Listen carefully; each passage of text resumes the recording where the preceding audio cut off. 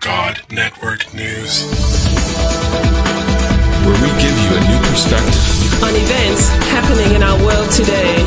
This is GNN.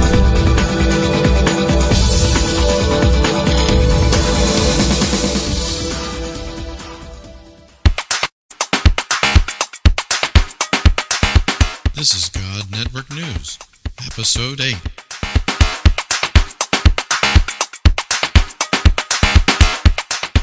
Greetings, GNN fans, to another episode of God Network News. Today we're going to continue with our series by Fred Markert, and this time we're going to be looking into what God is doing in India and China. Two very exciting places in the world where God is moving powerfully by His Spirit. So let's get right into it.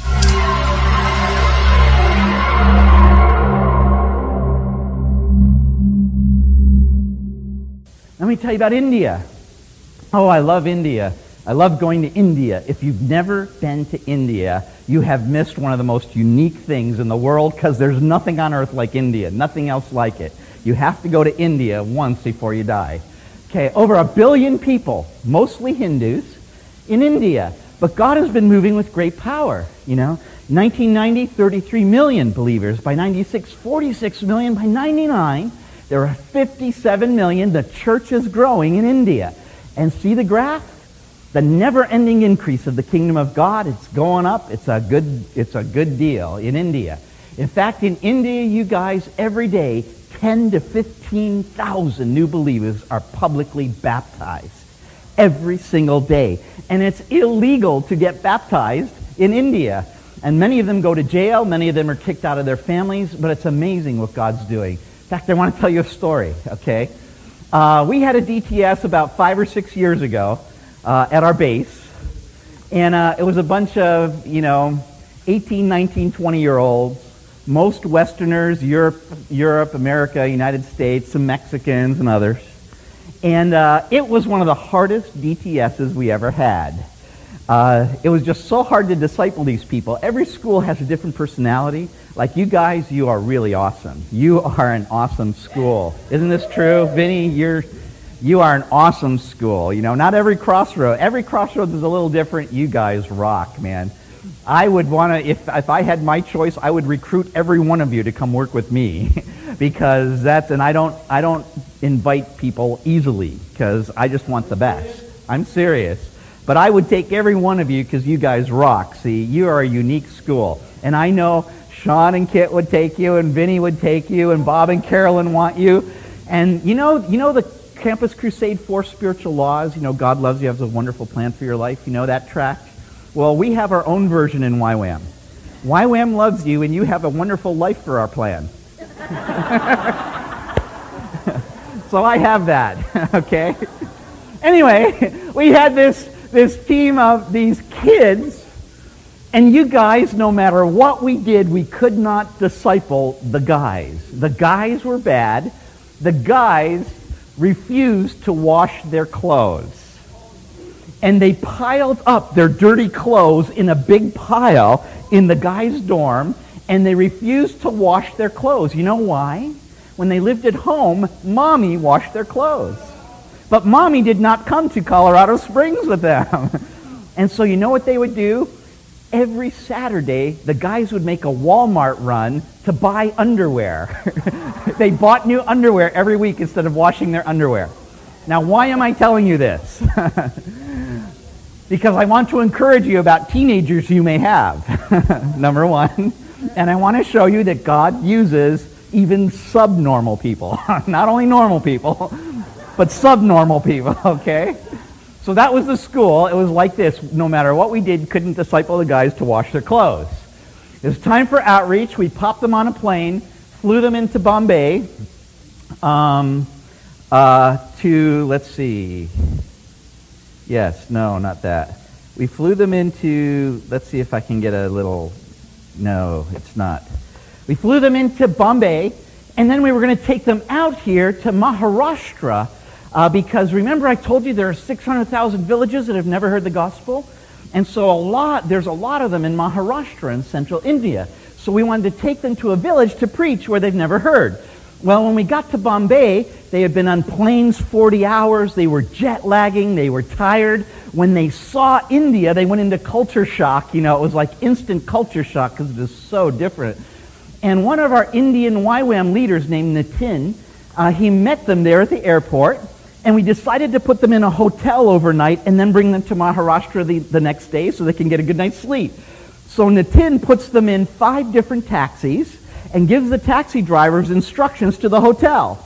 Well, 4 taxis went right to the hotel. The 5th taxi driver forgot the way to the hotel. He forgot where he was supposed to go. And so we had 3 YWAM girls in the back seat and a YWAM guy in the front seat, none of whom could speak Hindi. And we had a taxi driver who forgot the direction, who spoke no English, only Hindi. Lost in the middle of Bombay at 3 o'clock in the morning, and it was not a good thing.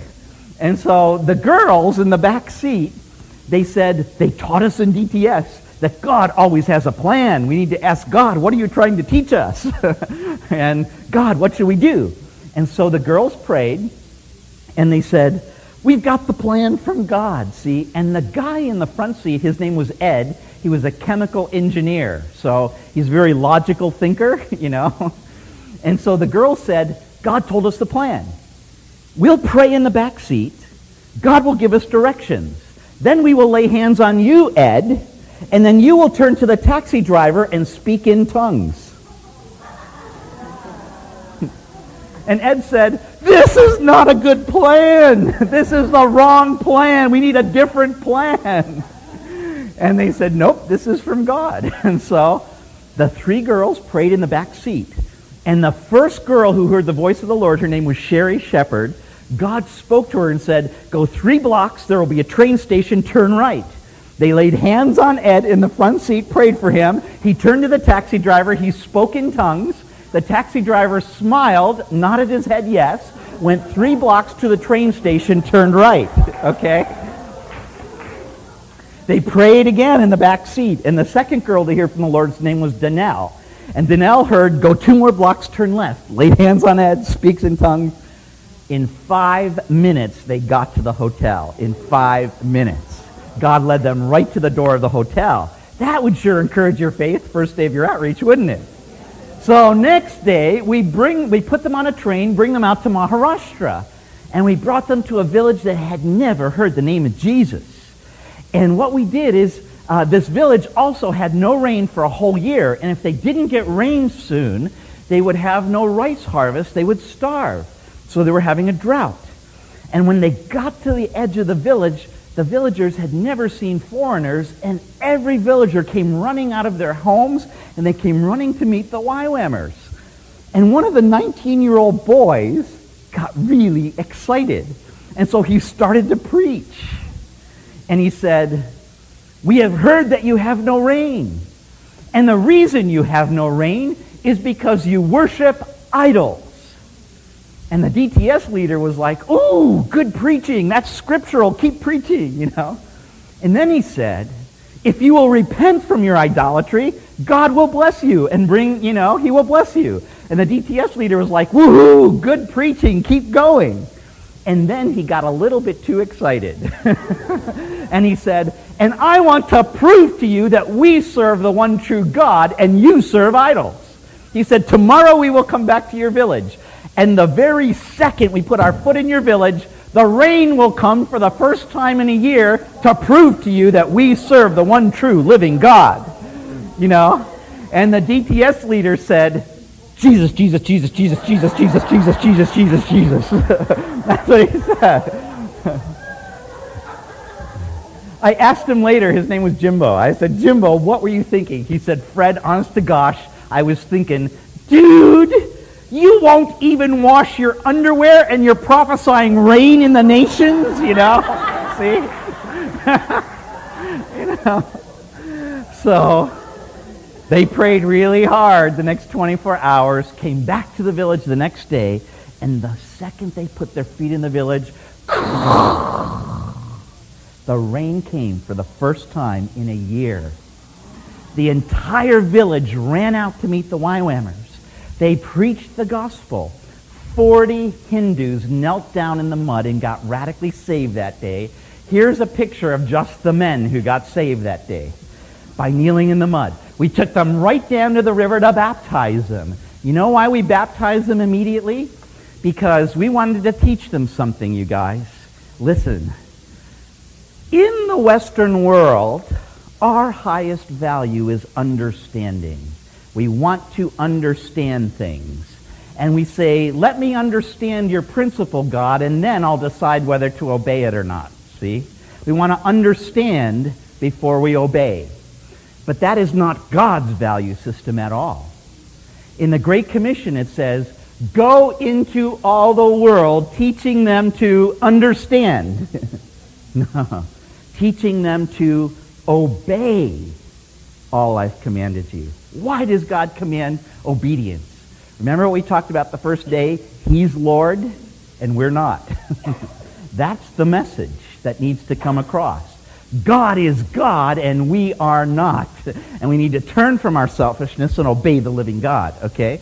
And so what happens, we said, okay, here's the deal. We're going to take you and we're going to baptize you. Don't worry about what it means. We'll explain it later. But God commands baptism and He is Lord. We're going to dunk you in the water. Then we'll explain it later. Well, we're there dunking everyone in the water, baptizing them. And here's Natin. And here's Natin, here's Jimbo. We're baptizing them all in the river. And as we're baptizing them, the police came and arrested everyone because it's illegal. And Jimbo, he's Canadian, he's a good guy. He married Danelle, the girl in the back seat from that story. He was her DTS leader, and he was really good. He waited till she was out of DTS before he got romantically involved. But then he married her. He said, what a woman, man. I want this woman who can hear the voice of God. You know? And so they're baptized. They get arrested. The police arrest everyone. And Jimbo's like, woohoo, this is so cool. He said, I get arrested for preaching the gospel in the Hindu world. He said, last outreach, I got arrested for preaching the gospel in the Muslim world. He said, next outreach, the Buddhist world. He said, I want to get arrested in every major religion for preaching Jesus. See? That's his goal. And he's been our leader, our team leader in one of the darkest, hardest parts of Tibet with his wife and 2 kids now. They've been in the heart of Tibet. Anyway, in fact, you know, on their outreach before this, in the Muslim world, they were showing the Jesus film in this Muslim country, and the secret police in this country figured out that our team was missionaries, and so every time we get off the bus in the village, the secret police were waiting at the bus station, and they would instantly arrest everyone and put them under house arrest in a hotel and lock them in. Well, Jimbo, I just love the spirit. It's the spirit of David. Who are these uncircumcised Philistines to raise their fist against the armies of the living God, you know? So at night, they would take all the sheets off the bed, tie them together, throw it out the window, climb down the windows, go throughout the village showing the Jesus film. And then in the morning, they'd climb up the sheets, go back into the hotel, and the secret police would unlock the doors and say, did you have a good night? And they go, oh, yes, we had a great night, see? And then they'd put them on the bus, and they'd go to the next village where they did it all over again, see? This is what God wants us to do. No, well, not everyone in here, okay? We'll talk about that in a few minutes. But this is what God wants the church to do, see? We need to have the spirit of David, aggressive. Let's go for it. In love, tenderness, compassion. Anyway, they get arrested. They're going to, and by the way, we get everyone out. We've never lost anyone yet. So we always get them unarrested, eventually.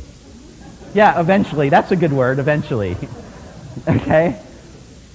So Natin just told me the story. He told me the story right after it happened. He was with me in Colorado Springs. He said, Fred, we were driving to the police station, and there was a white-haired man who'd got converted. He was about 80 years old.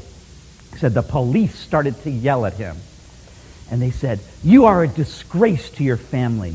You are a shame to our country. Look at you. You are at the end of your life. Why are you turning from the gods of our fathers and following these foreign gods? And Natin said, this man looked at the policeman and said, all my life I have prayed to our Hindu gods, and they have never once answered my prayers. He said, yesterday, one time I prayed to Jesus and asked for rain, and the rains came, And he said, I will serve him all the rest of the days of my life. See, that's what God's doing. Natin just told me, he just visited me again 3 weeks ago, or about 3 months ago, in Colorado Springs. He said, Fred, guess what's happened as a result of this? He said, we've been working hard for a number of years since this. He said, the word of this great miracle has gone out throughout all the villages in that region of India. They heard about it because the villagers, even the ones who didn't get saved, were telling the story. And he said, Fred, we've been able to plant 350 churches of converted Hindus in a 100-mile radius around this because of the great news of the power of God, see? In just 3 years. That's what it took, you guys. That's the kind of thing God wants to do. And God did that through a 19-year-old who wouldn't wash his underwear. So just think what he could do through you. It would be awesome what he could do. Yeah. In Daniel 2:35, the scripture says, the rock, and that's a symbol of Jesus. The rock that struck the statue, and the statue was made of like gold and silver and all the clay. It represented the ungodly kingdoms in the world, and it says the rock struck the statue. See, God, it's Zephaniah 2:11. God wants to destroy all the gods of the land. See, it's the same message in the Bible. The rock struck the statue, and it became a huge mountain and filled the whole earth. It's another picture of God saying, church, I want my kingdom to fill the whole earth. It starts small. It's a little rock. A little rock. But little rocks become huge mountains. Never despise the days of small beginnings. Never feel bad about the little rocks that you have in prayer or in ministry or on your outreach. Little rocks in the kingdom become huge mountains and fill the whole earth because of who our God is. See? That's what it says. Let me tell you how this is happening in China, this scripture. In China, largest country on earth right now, but in 2 years, it'll be probably the second largest. India will be the largest because of population growth rate. But God is moving in China. It is so cool. 1950, only 1 million believers. By 1980, 40 million. By 90, it was up to 60 million. By 92, 75 million. And the current most accurate estimates, and it's hard to know for sure because China is the way it is, but the current most accurate estimates we have are 100 million radical believers in China. It is incredible what God's doing in China. It's a cool thing. In fact, 10 to 20,000 Chinese convert every single day, you guys. This is the largest and greatest movement to Christ anywhere in the world at any time in all of history. And you are alive during this season. Is that an accident? Is that a coincidence? No. God has allowed you to live in this season of great spiritual harvest because he wants to use your lives to impact the world and be part of this, okay? It's awesome what's happening. I'll tell you some stories, okay? Some things happening in there. Zhengzhou. I ran a school of strategic missions here 2 or 3 years ago or so. We started the School of Strategic Missions where we train people to go long-term as missionaries out to each part of the world. We ran it here, and I took all the young disciples in the school. We went to China because I wanted them to be in the heart of the move of God and experience the power of the Holy Spirit where he's moving the most. And most of the conversions in China, well, I should say the greatest amount, are in this province, the Henan province of China. Greatest moves of the Holy Spirit anywhere on the planet, but also the greatest persecution and martyrdom as a result of the great moves of God.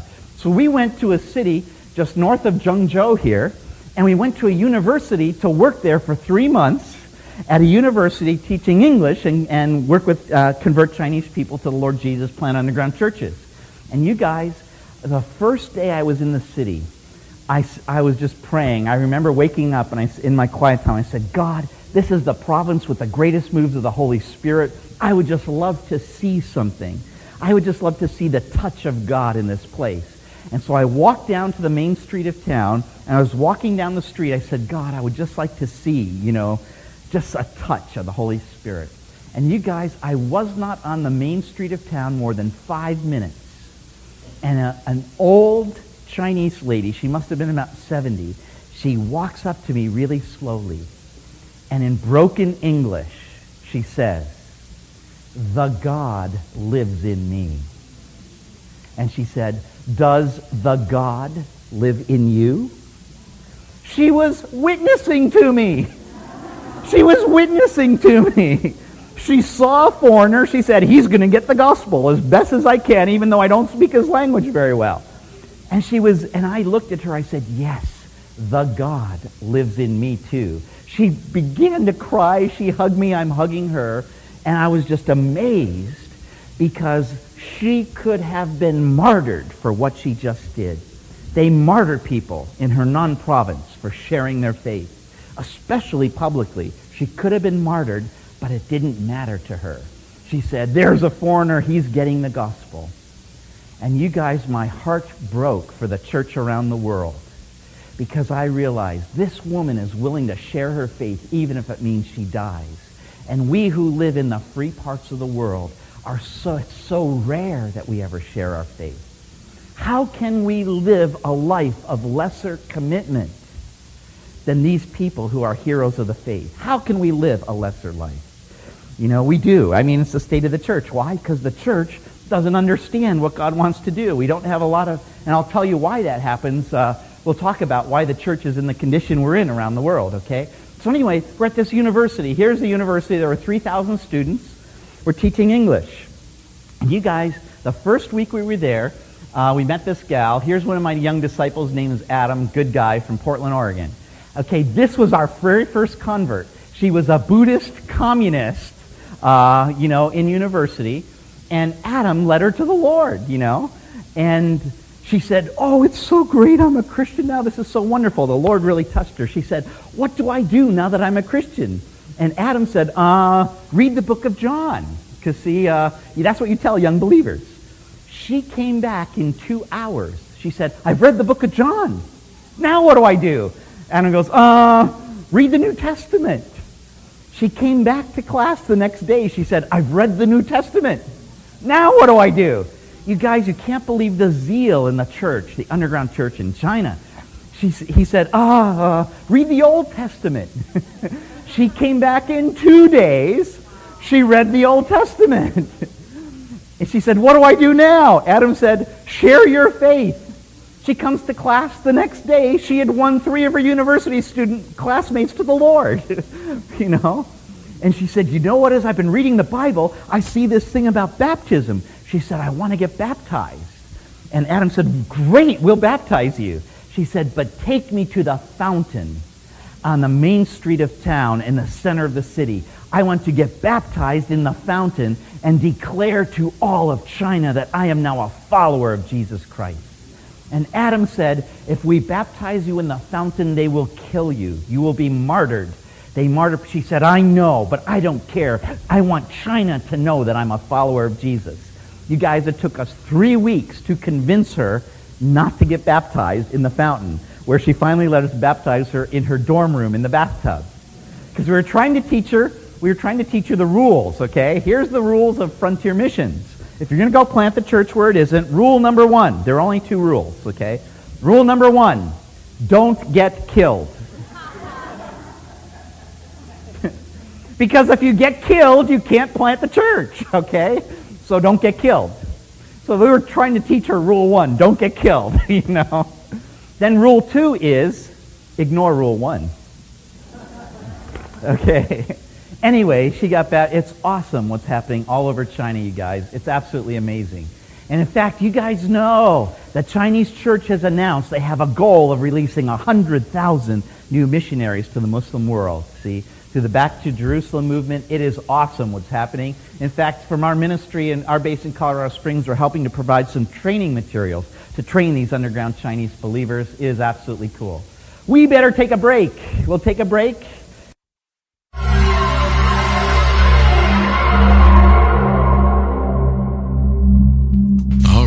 That was some exciting news about what God is doing in the world, not what the devil is doing in the world, but what Jesus is doing in the world. And it is amazing. We're going to see the countries of India and China, used mightily by God, I believe, to bring His glory throughout all the nations of the earth.